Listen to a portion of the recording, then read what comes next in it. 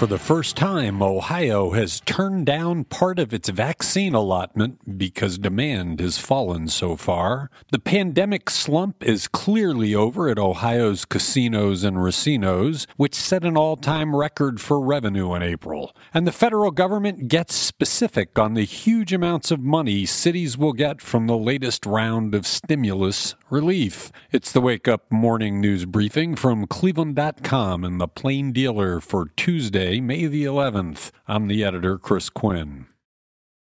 Ohio officials have decided to take only 20% of the first corona vaccine doses that the federal government allotted to the state for the week. The rest will be put into storage for future use or go to other states. This is the first time that Ohio has agreed for vaccines to be sent to other states that have higher demand, and it is a sign of just how much demand for the vaccine has slumped in Ohio, even with nearly half of all eligible Ohioans not yet vaccinated. The federal government offered Ohio nearly 325,000 first doses this week, 173,000 of the Pfizer, 131,000 plus of Moderna, and 20,300 of the single-dose Johnson & Johnson shots.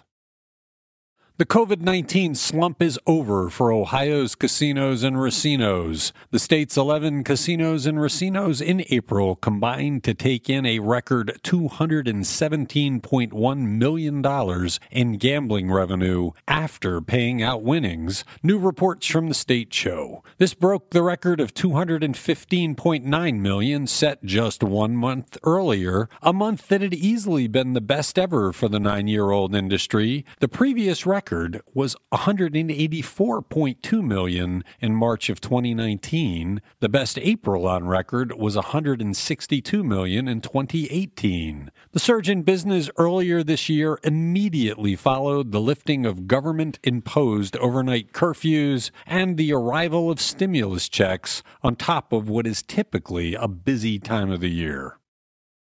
Cleveland Heights is getting $38 million. Lakewood is getting $47 million. Akron is getting $145 million.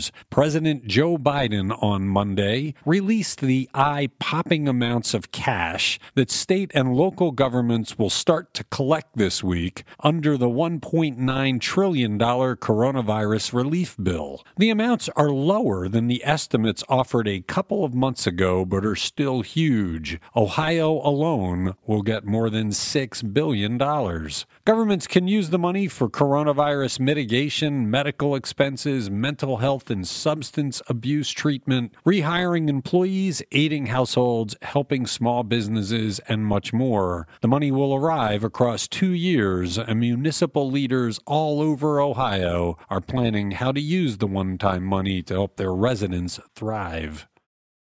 The good news is you can keep your current refrigerator and air conditioning systems until they wear out, even though the U.S. Environmental Protection Agency says they are filled with chemicals that contribute to greenhouse gases. That's what the experts told reporter Pete Krause when he called them to ask about the practical ramifications of the EPA's drive to get rid of hydrofluorocarbons. Those are the chemicals that make refrigeration work. For anyone who's been alive for a few decades thinking, haven't we taken care of this already? You're thinking of chlorofluorocarbons, not hydrofluorocarbons. Back in the days when we realized that Freon and other chlorofluorocarbons were destroying the ozone layer that protects the Earth from harmful radiation, we replaced them with hydrofluorocarbons. Now we know those are bad too, and the EPA will work to get rid of them.